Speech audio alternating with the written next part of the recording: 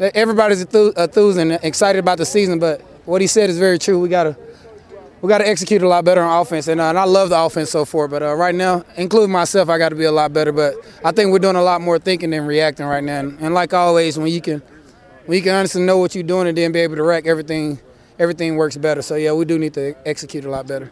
The install is probably going to be less and less this week, and everyone's preparing for a game. Is that going to help a little bit? That that'll be less thinking. You know the plays and just go and do the play. I think that will, but I don't think we got to the game yet. We still got 2-3 more days of practice before we get to that preseason game. But in the end, I think it will. Once you get to the season and get more into game planning, you kind of fit your game plan for the team that you're playing right now.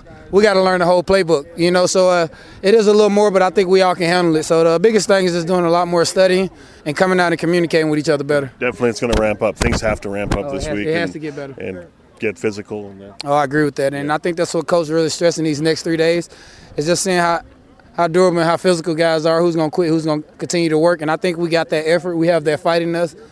Our defense looked amazing, but on offense, we gotta execute a lot better. What's been the most challenging thing about that offense for the first week here?